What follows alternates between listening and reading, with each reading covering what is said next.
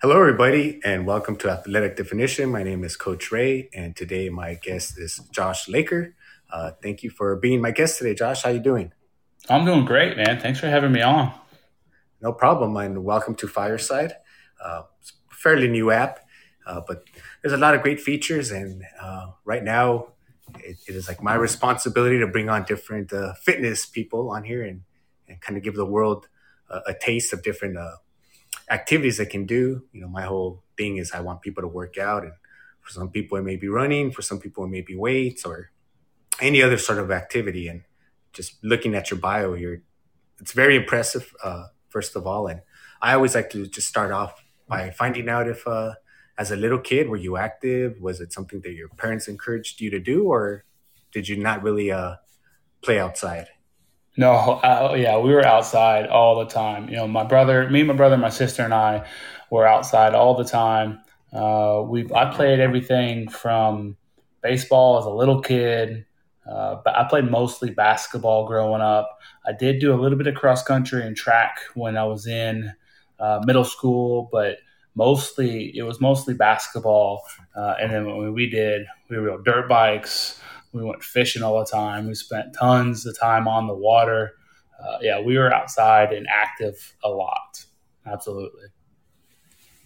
And then in high school, did you also play sports? And as a little kid, I feel that most of us have dreams of playing some sort of pro sport. Did you want to do anything like that as when you were in high school, or did you kind of realize that's a different type of breed of a athlete right there? Yeah, no, I knew. I mean, I played. I focused on basketball from the junior high up to high school.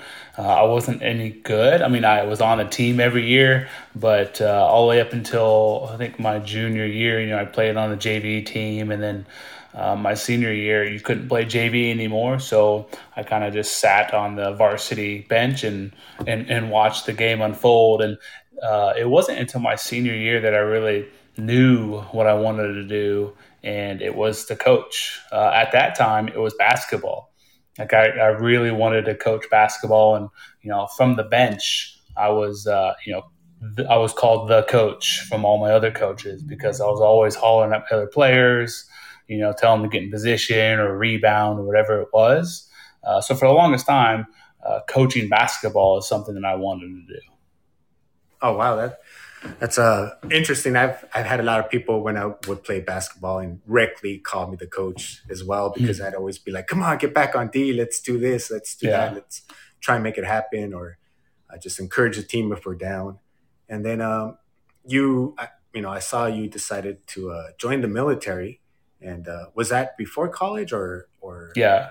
So I actually joined the Coast Guard. It's called the Delayed Entry Program between my junior and my senior year of high school. So I was actually technically in the Coast Guard when I was in high school. And then 2 months out after I graduated high school, I went straight to boot camp. So I was in boot camp when I was 18 and been in the Coast Guard ever since. Matter of fact, I just hit 20 years last month. Wow. Well, congratulations and thank you for your Thanks. service. I'm not a giant military buff, but I believe you have the power to arrest people versus the other branches. No, the Coast Guard. Yeah, yeah. We have. I forget what it's called now that you said it, but yeah, the Coast Guard has is the only law enforcement, only military branch that can affect laws on the U.S. land, on U.S. territories when we're not in in a state of war. And then just from your bio, it said you went to Hawaii. And out of all the Mhm. places you want to get stationed, I'm sure a lot of people want to go to Hawaii. Yeah. And how was that experience? And also, you mentioned that that's really when you fell in love with running, which people that I know have gone there, done races, lived there, say it's very humid. And Yeah. Yeah. So Hawaii was great. So I was there from 2008 to 2011, and it was beautiful, of course. But when I was ready, when it was time for us to leave, it was long enough. You can only go around the island so much and see all the things. But it was absolutely beautiful out there. Now, I grew up in the Midwest, and that's where I'm living right now. It's way more humid here in the Midwest Mm. than it ever was in Hawaii. The house that we lived in didn't have any air conditioner. You open up the window and there's enough breeze that you'd be okay. It may get kind of hot on some nights, but it was never miserable. So I mean, it was always even keel temperatures out in Hawaii, and it was absolutely beautiful out there. And is it because of the beauty that you started running and fell in love more with running, or what was it at that point? Because for me, a long time it was just always love hate between running, and then at Yeah. some point it just became love. Yeah, I mean, my story is kind of weird. So I did run a little bit when I was in, junior high and high school, but not a lot. I mostly did it just to stay in shape for basketball. And then when I got to Hawaii, so that would have been 7 years after I've been in the Coast Guard. I wasn't unfit. I was really scrawny. I wasn't overweight, but I just wasn't fit. And I went back home, back to, what was it? I was in Kentucky at the time for some training. And I went and go visit my brother. I sat down at a table outside of his restaurant that he was working at the time, had a big old burger and a big tall beer in front of me, talking to one of his friends. And he was just telling me how he just finished a marathon. And this guy was much heavier than I was, uh, appeared to be more out of shape than I was, and he just finished running 26.2 miles. And he told me about like the low percentage of people in the U.S. that have run a marathon, and it just totally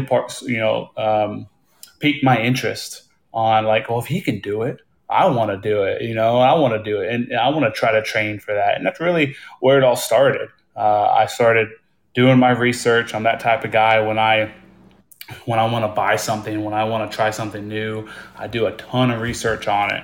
And I just started diving really deep into how to run, how to do it effectively, how to do it without injury. And I started training for my first half marathon. That's really good. I don't think most people take that effect. Unfortunately, there's a lot of running injuries, and if Yeah. people were to educate themselves before, a lot of people just want to go kind of gun ho. I'm guilty of that when I started. I didn't know any better. Just let's see what happens, and people would tell me something. You're not supposed to do that, or you can't do that, and I'd be like, watch me, Yeah, and let me then show you. yeah, let me show you, and then well, Yeah. I've done this many. Watch me again, and but then after a while, you kind of I I want to learn like the more effective ways of doing it. I'm not the best. There's people who are better than me that I could learn from, and that's the mentality I've taken.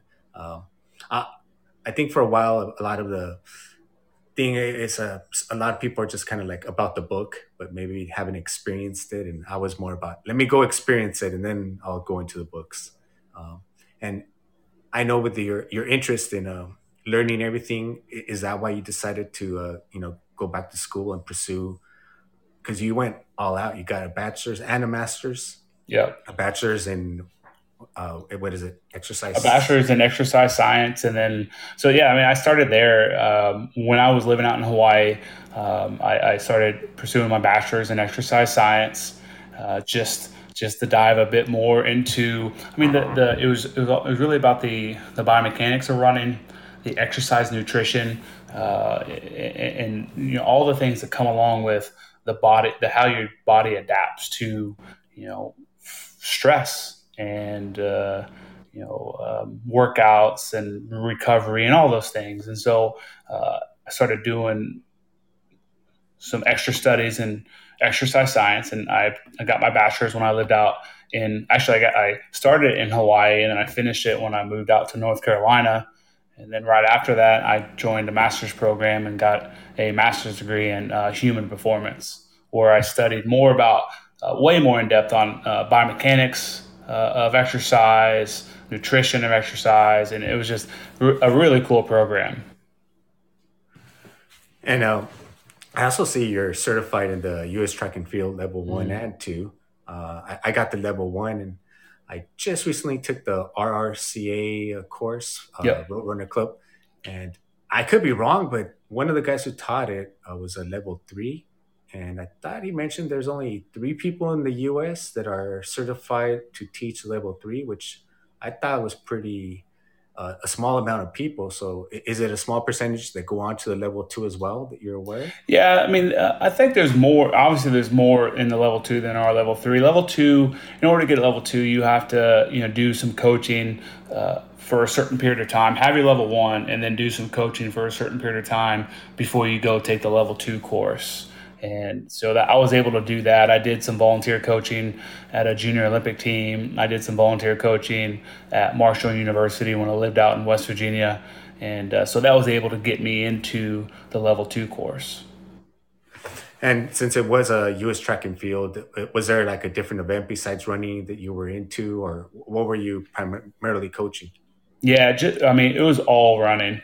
And then, I specialized. Level two, you can specialize into the type of field you want to learn. So, level one, as you know, they talk about everything. They talk about throws, they talk about sprints, a little bit about endurance. But level two, they have a specific throws course. They have a specific course for endurance, which is the one that I took.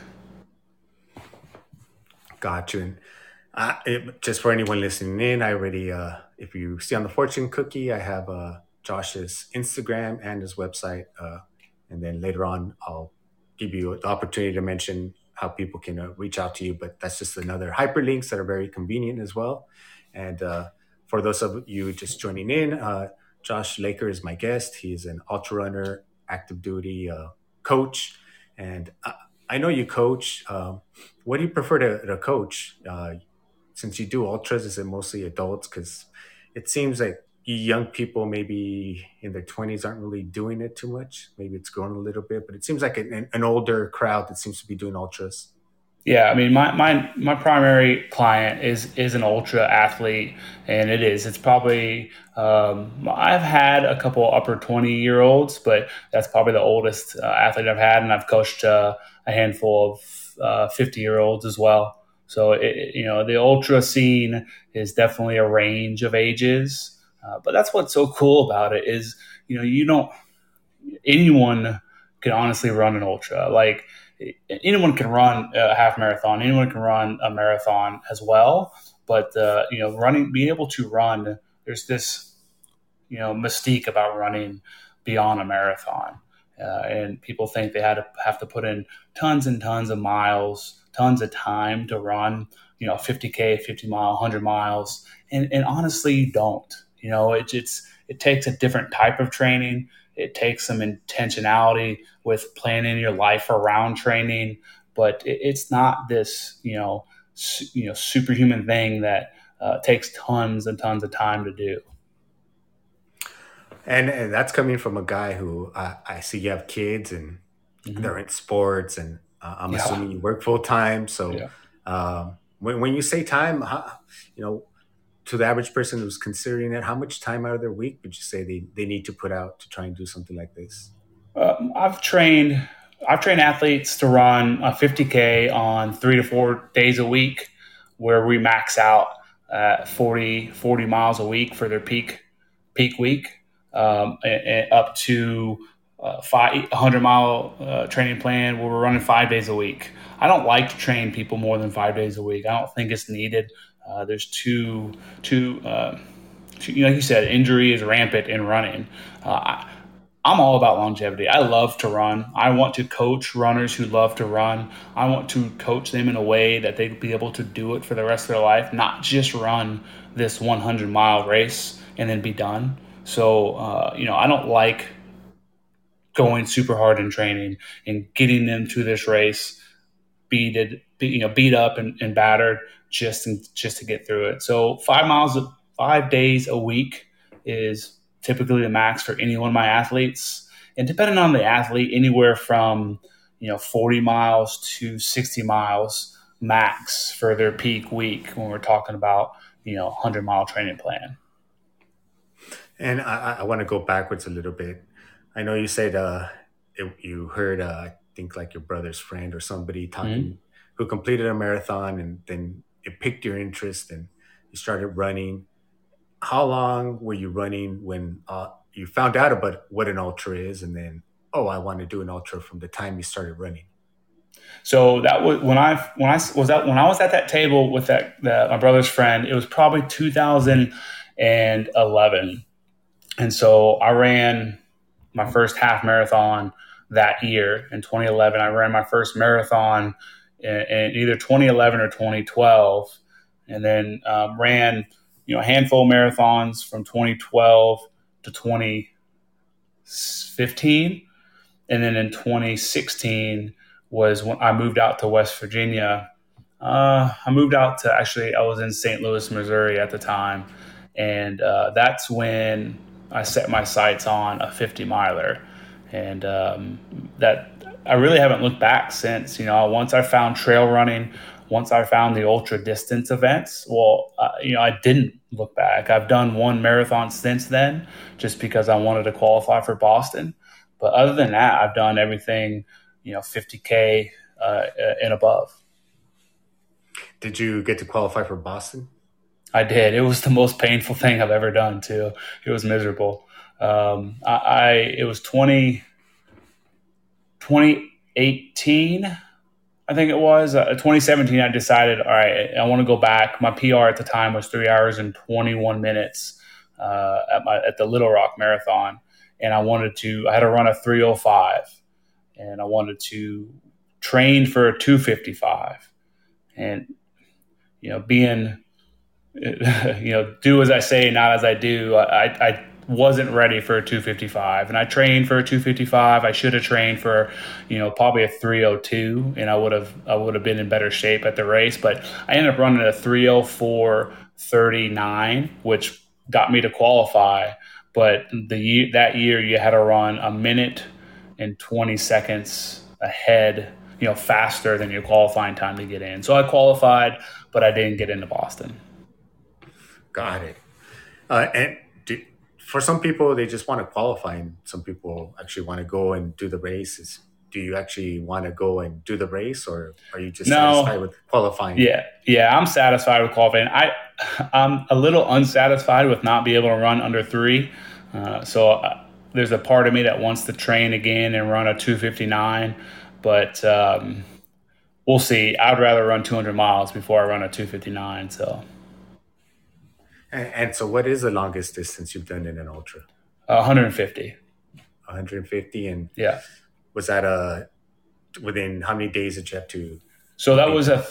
that was 36 hours. That was a last man standing race. I just did that in May of this year, and the idea behind that race is if you take 100 miles and you divide it by 24 hours, you get 4.1667 miles on every hour.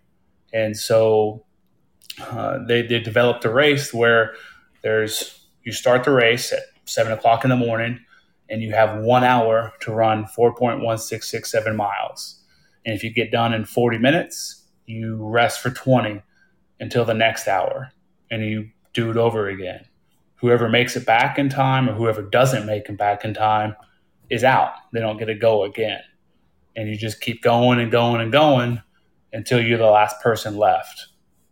And the race that I was in, it came down to me and one other guy for the last 4 loops, maybe the last 3 loops. And then Paul, who was the second place finisher, he couldn't go anymore. His feet were just tore up. He had duct taped his feet. He had toenails falling off. He had blisters all over the place, and he had to bow out. And so I ran the last lap by myself to finish the race. And that's it. I couldn't go any farther. They wouldn't let me go any farther because that's how the race goes. Wow, 150 miles. That's very impressive. And oh wow, if that is so difficult when you duct tape your feet just to have to give Yeah, up. he was something else. He was a really great guy too. And then, on your bio it says you've done at least 3 100-mile races. Yep. And in that picture, have you won a couple of them, or? So that's the one I won, the last man Okay. standing. And what exactly kind of a trophy is that?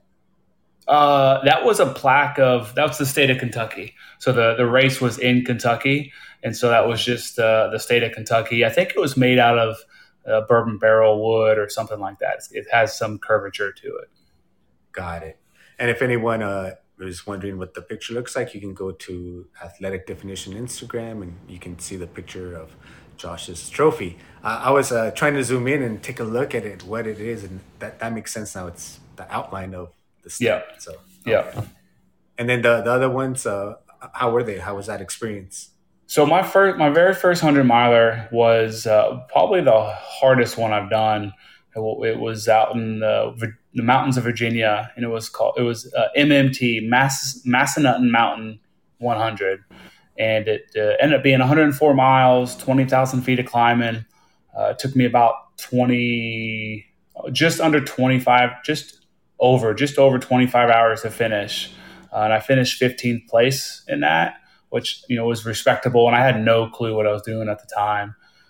So I did that one in it was May of 2017 or 18, I think, and then a couple months later, I did the Yeti 100, which is the exact opposite of MMT. It was like an out and back course that only had like 2,000 feet of climbing. It was all on crushed limestone, and ended up finishing second in that race. And I finished in 17 hours and 15 minutes. So, it's yin and yang, two different courses, but both 100-mile races. Wow, that sounds like a always a fun experience. And have you had that hallucination where ultra runners talk about? No, no, no. So the craziest thing was during the last race I just did, where I was going for 36 hours. You don't have time to sleep. I was able to sleep during the night course for about 5 minutes every lap, every other lap or something like that. So over the course of the 36 hours, I maybe had an hour of sleep. And I never hallucinated, but I've never been to a point to where I've been that tired during the middle of a day moving. So if I was running, I was fine. But the second I stopped running and started like power hiking up a hill, like my eyes wouldn't focus. I couldn't, you know, see. I could see where I was going, but I couldn't focus on the trail in front of me, and I almost couldn't keep my eyes open in the middle of the day. And so that's probably the closest to hallucinating I've ever had, was just being extremely tired in the middle of a day.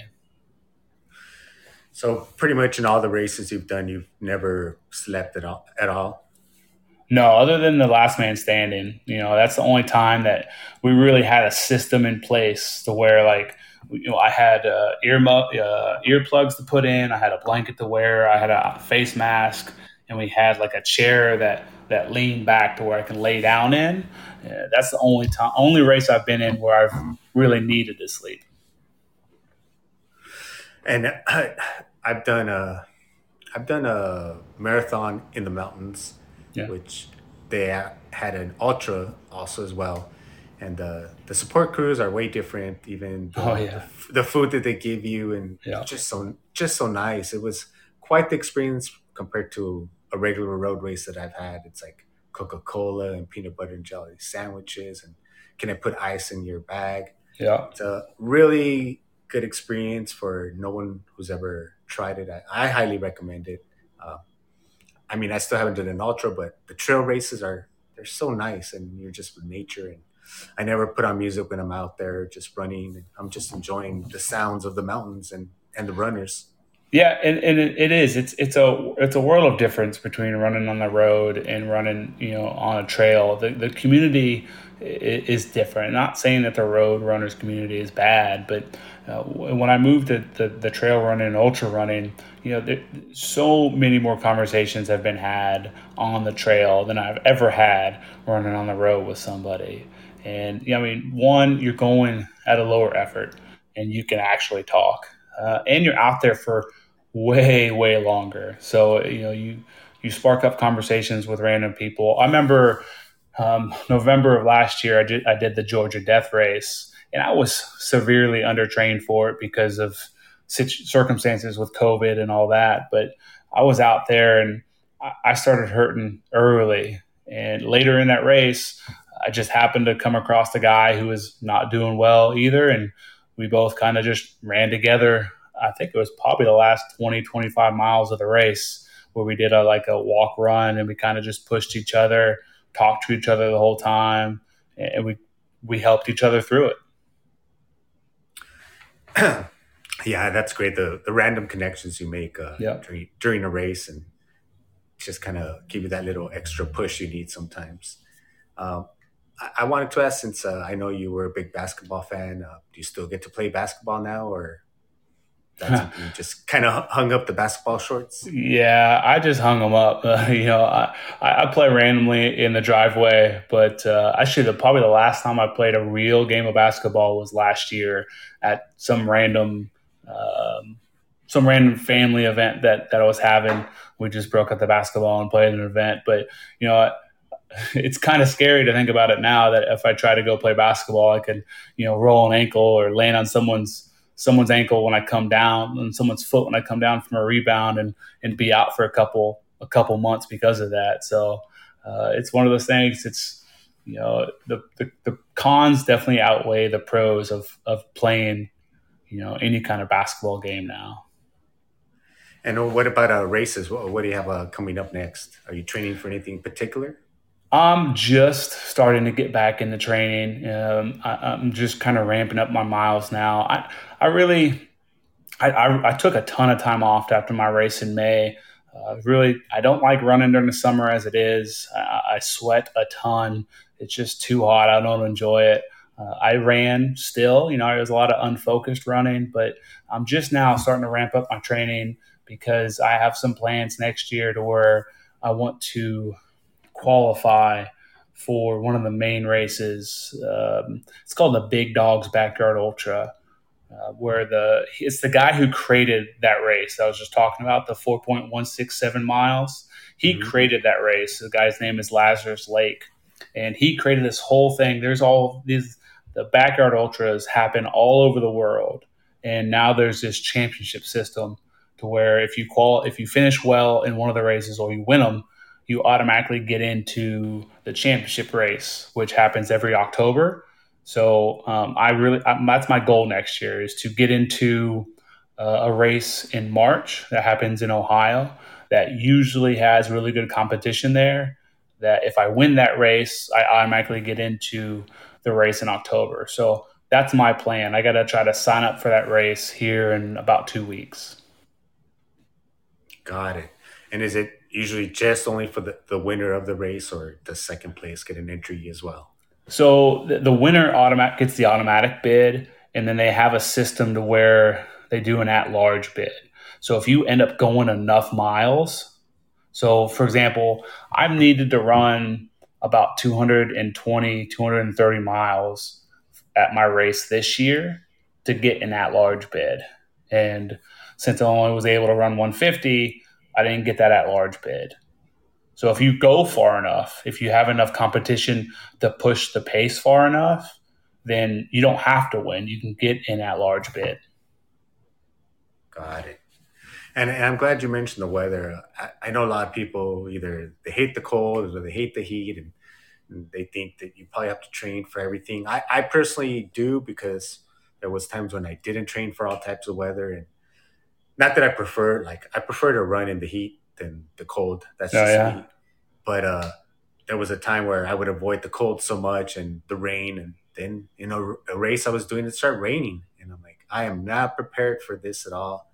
So now when it rains, I put on hey, you're a little kid, go out and enjoy a run in the rain. I put on that mentality and I go out for a run, just because it needs to get done here and there. Not always, but it does. I think it's important, especially because you don't know what race conditions will be that day. And you lived in quite a few different states. You were talking about humidity. So what do you do to get yourself motivated when the temperatures are hot, or do you just do a lot of cross training? Because I also see you in the weight room all the time as well.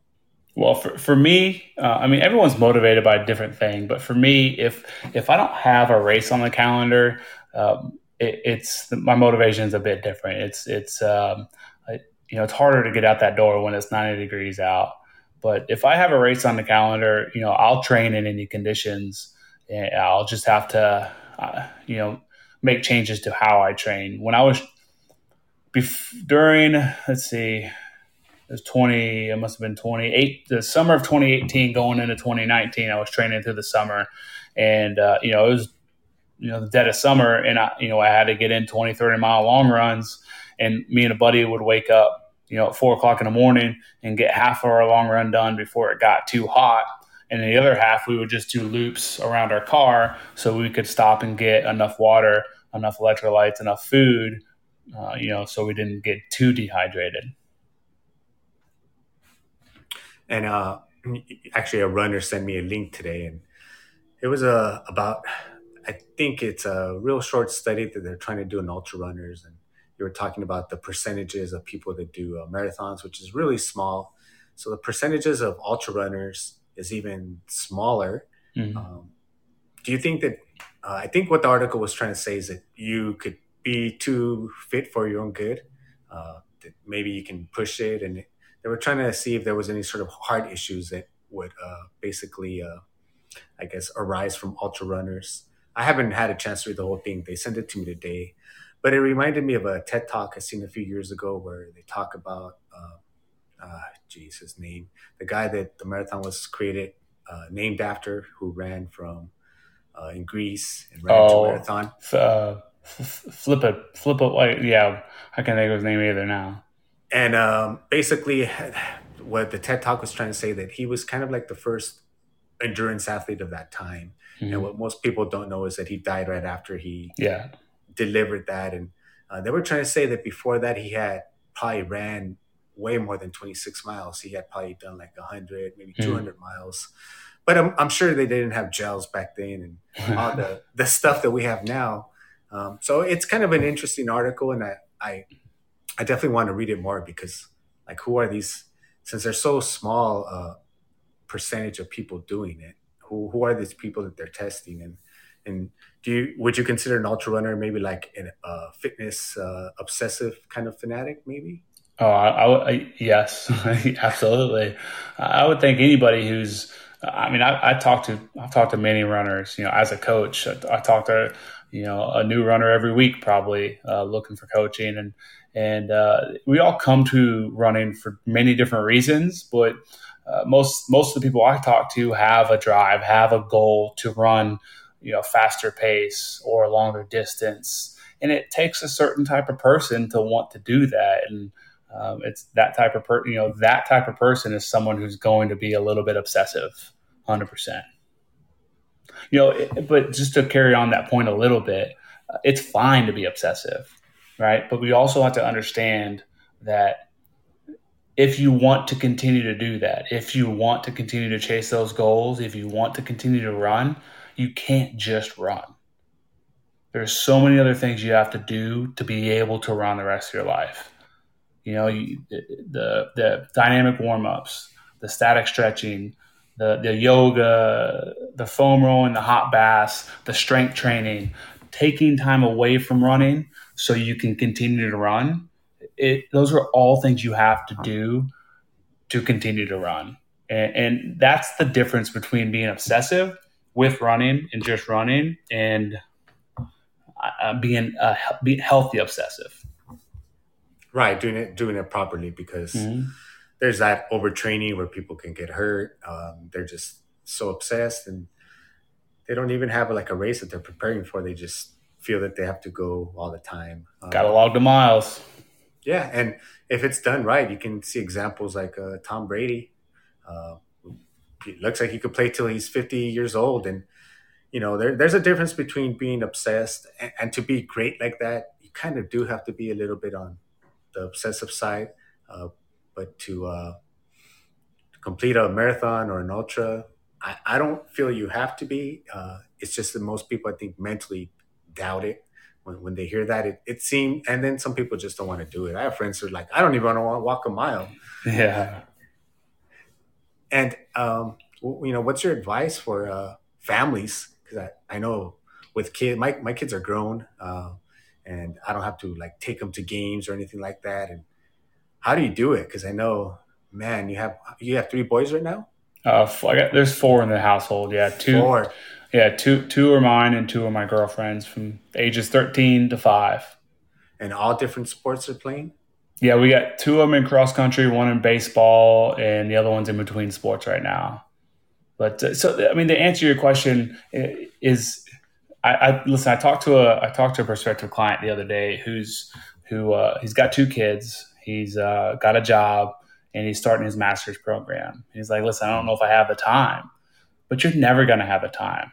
The only right time to start training for your goal is right now. You can find the time for anything. You can make anything work. And when it comes to your family, like you have to have buy-in from your significant other, from your family. They have to know your goals. They have to know why you want to do these things. You have to know why. You can't just want to run 100 miles just because it looks fun. You're not going to get far if that's the case. It's hard to run 100 miles. It takes a lot of work, and to have a good reason for doing it, you're going to need that. You're going to have to rely on that during training.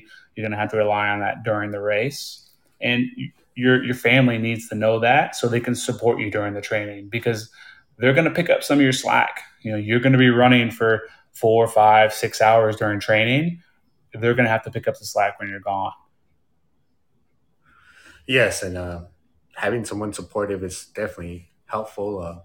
And I'm glad you have that. Because And I know so am I, absolutely. there was times where I've had good relationships and bad relationships, and supportive and non, and there is a big difference. And especially if you're getting ready for a race, the less stress you have and the more smooth everything goes, it makes it better. And that's probably another thing that people in general don't even consider is the communication with their family about what they want to do, and the training, and the dedication and time that they will probably have to spend away. I always tell them there's going to be times where you're going to be like, oh, I could be hanging out with my friends this weekend, or I could be hanging out with my boyfriend or girlfriend doing something, but I need to get this done first, and then I can hang out with them. And I know you said you like to do the ultra runners that kind of want to finish. Are you able to? Do you coach like someone who's never ran all the way to an ultra, or you just Yeah. more Yeah. people who just have done races already? No, I've coached every type of athlete. I've coached athletes who are looking to just get fit. I've coached athletes who are trying to run their first marathon. I've coached multiple athletes who want to run their first ultra, and athletes who want to run their next ultra faster. My specialty is ultra running, but I've coached them all, and I still coach them all. I get all types of athletes that reach out to me with questions, and I have calls with lots of potential clients of all types. But I would say my primary client is the type of an ultra runner, someone who's looking to either eventually get to an ultra, or they have a race in mind that they want to be trained for. Matter of fact, I'm training an Ironman athlete right now. Oh, that's actually a good one, because I figure with the Coast Guard, your swimming must be pretty good. No, I hate swimming. I really hate Oh, okay. swimming. So, have you ever dipped into the whole tries at all? No, no. There's part of me in the back of my mind that wants to check that box, and honestly, I'd probably do it in my backyard. Like I wouldn't sign up for the race. I would, train to swim, bike, and run, and I would just do it in my neighborhood and just get it done. Yeah, that's something that part of me wants to do it, but I don't know if I could sit on a bike for however many miles it is. Yeah, That seems pretty painful to me. yeah. And yeah, any other like sports that you would like to do that maybe you're kind of in the back of your head, or Um, competitions? Yeah, I mean, there's all different types of running competitions now that are popping up. Like there's those, point to point 200-mile races that Yeah. are somewhat intriguing to me. This new type of race format is extremely intriguing to me, where I'm running, every hour on the hour. I'm thinking about putting on a race here locally. That's kind of a new format where instead of, it's still going to be 4.167 miles, but instead of every hour on the hour, every new hour we knock off 1 minute. So the next hour you have 49 or 59 minutes, and then 58, and until you get down, you know you're going to be running 40, 50, 60 miles and trying to get faster at the same time, which is kind of intriguing to me. It's a different kind of pain. It is, and it'll probably also shorten the race too, because Yeah. with you just trying to each time you go around, that's more pressure to I got to get Yeah. it done. Yeah. Very, very interesting, and with COVID and everything else, I'm sure coaching had to have changed. So, are you doing just Absolutely. in person coaching, online coaching? Do you do both, or? Yeah, most of my coaching has always been, actually all of my coaching has always been online. Being in the military, it's the really the only way I could have done it when I started this business in 2016, officially, anyways. Now that I live in Louisville, Kentucky now. I'm not going to move again. I'm going to stay in the Coast Guard for as long as I can here, and when it's time to move, I'm probably going to be done and go to coaching full time. But now that I'm here, I'm starting to kind of put my roots in, and I'm taking over a volunteer position at a local elementary school to do their cross country. I'm starting a youth program here shortly with in the area that I live in. So I'm starting to get into the in-person coaching with the youth, which is something that I've always wanted to do because I like to be able to be around runners that really enjoy running, and doing it with the youth. I'm able to, in my opinion, I'm able to put them in a position to do well the rest of their life with running. Not in competition, but just to be able to run for the rest of their life. That is something that I would love to do. Yeah, for me, it takes a special type of coach to be able to work with kids and to be able to be patient and translate, and so Yeah. they can understand. Me, I like teenagers and up. I I'm sure I'm good with the kids, but I just don't really try it. It's just not my thing. Just even coaching other different type of sports, I but my friend, he's really good. I have a couple of friends that are really good with kids. The kids come around them and they connect. Yeah. I'm like, yeah, it's in them, and I know how to stay in my lane. So that's great that there's different types of coaches because Yeah. the, there's not too many. I think for especially at least that I've seen in at least in California, where I'm from, things for young people to run and kind of get involved. Like in it's usually not till you're like in junior high that you get like your first access to track, and even then where I went, it wasn't really big. It was more until I got into high school that I was more exposed to them. And then by that time, if you're dealing with kids with talent, you're just too behind to kind of Yeah. catch up. Yeah, it's a short window, and some people are born with that natural speed as well. Um, and so after you say when it's over, you're planning to kind of stay in Kentucky, or Yeah. We're extremely happy where we are. I don't think we're gonna move again until the kids are done and gone. And so, my plan is when I get out of the Coast Guard is to do my coaching full time. I maintain somewhere between 11 and 15 clients right now, which is something that I can manage. Anything more than that is probably going to be too much for all the things that I'm doing. And then I would love to be able to coach, up to high school age kids in cross country, and that's it. Coach cross country, and then coach adult athletes online, and I'll be happy with that. and I on the fortune cookie, I do have your website and then your Instagram. But just for the people listening in, and when I convert it over to podcast, how can people contact you or reach you? Yeah, so I'm 4 Cycle Runner on Instagram. That's the number 4 Cycle Runner. My website is fourcyclerunner.com. Also, Four Cycle Runner on Facebook, and Instagram's where I do, I get most of my contacts, or where I spend most of my time when I'm on social media. And I did want to just kind of, I always see you lifting weights, which is good. A lot of people don't cross train enough with strength and conditioning. Yeah. When did you get into weights, and was it like how does that happen? Me, I got into all these different things because I worked at a gym, and then I'm like, oh, okay, weight training, and then I started doing something else. I'm like, oh, this sport. So it kind of just fell into place. So how did you come across weight training?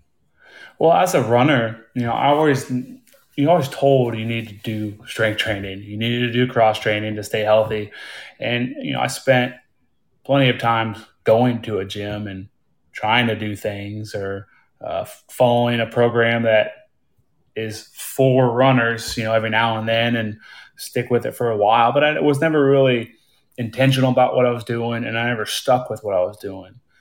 And CrossFit was always this mythical thing that I wanted to try. Had some friends that did it.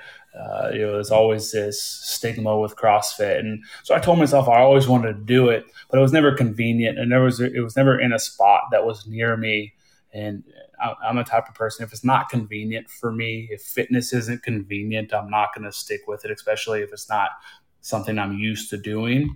And when I moved out to West Virginia, I just happened to move like right down the road from a CrossFit gym that was opening up very shortly. So in January or February of 2017, I stepped foot into my first CrossFit gym in Barbourville, West Virginia. And it was the greatest place I've ever been. Like the community there, once you kind of get in and get over that overwhelming CrossFit stigma of, everyone throwing weights around and trying to go super fast and lift everything's. The community around CrossFit is a lot like the community around ultra running. They're really accepting for anybody to come in. They cheer you on if you're the last one still going. It's really cool. So, CrossFit was a way for me to kind of just show up and put in the work and not really have to think about it. Now, after doing it for 4 years, I'm able to step back and understand why I'm there, and that reason why is I want it to benefit my running. And so I don't do all the things that are high risk, low reward for an endurance athlete. Things like overhead squats or heavy snatches. I don't. It's just very low benefit for why I'm there. So I just don't do them. I modify them. I scale them. I talk to the coach. The coach gives me things I can do, and it's all fine. It's not a big deal. You have to know why you're there. Yeah, that's very important. Very specific training for whatever sport you're doing. And then, since you're not in West Virginia anymore, are you also still doing CrossFit, or? Yeah, no, I am, and it's far less convenient for me now, but I like it enough that it's okay. So I drive about 25 minutes to get to the CrossFit gym that I go to, and but it's I don't get to go as often because of the drive, but it's definitely still worth it. It's going in there and suffering with the new community that I've found. It's still something that I enjoy doing, so I'm going to continue, and I see the benefit from it. I am a much stronger runner because of CrossFit, and without a doubt, it's helped me go far down the trail. So I'm going to continue to do it. And kind of like the last thing, just want to touch on is we didn't really talk too much about nutrition. Like, do you really watch what you eat, or is that something that you kind of are always working on? That's probably one of the tougher things to deal with is nutrition, especially after a long run. You want to eat everything in sight. Yeah, no, nutrition is one of the biggest things. I've always been the N equals one kind of person. So I'd, hear something, read something, see something and I was like, all right, let's try it on myself and see how it works for me. And I started doing that when I lived out in North Carolina. And I just, I was running marathons at the time. I was like, well, let's try this low carb thing. Let's see what that does to a runner. And it was miserable for the first like 2 to 3 weeks. I was like, I was eating less than 20 net carbs a day, and I couldn't move. But slowly but surely, I was able to adapt to a low carb diet and really performed well on a low carb diet. And since then, with research and more knowledge, I've moved away from a low carb diet to really just what I call clean eating. Like I, read labels and make almost all of my food, and just eat healthy. I still stay away from wheats and most grains, anything that's super processed. So I still am a relatively low carbohydrate diet, high fat diet, but I'll eat you know big big salads a couple of times a week. I'll have I'll have nachos when I go out. Something like corn chips. I'm not afraid of any food. I just know what works for me and what doesn't. Yes, I some people I think are so stressed out by not eating certain foods that Hmm. they cause more stress and probably doing worse than just having that little bite and relaxing about it and keep up with your training.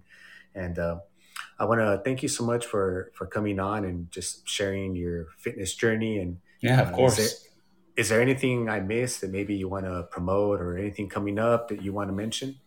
No, I mean, yeah, it's about the love of running. I really enjoy coming on and talking about fitness in general, but my fitness journey is mostly around running. But with running, I've found CrossFit. With running, I've found ways to properly fuel my body, and I've found ways to help people, maintain their fitness with strength training, maintain a healthy lifestyle with helping them with nutrition, and do some cool things while running as well. So that's ultimately why I coach is to help others fuel their passion for running and find a way to do it for the rest of their life.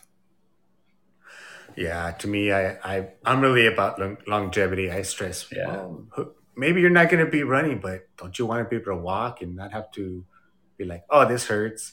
A lot of Yeah. my friends that aren't in shape, they say mentally I feel young, but my body doesn't feel it. So it's the quality of life as you get older, And for me, my I play basketball with my son, so for me, it's important to stay competitive enough to play against them. As they Yeah. get older, they want to start proving themselves. So working out for me is like something that I really encourage, and that's why I bring on different coaches because I don't really care if it's me or anybody else. Like if some person gets like motivated or encouraged, it might not be me, it might be from you or a next guest that I have on because I just bring on a variety of from kettlebells to jujitsu to ultra runners.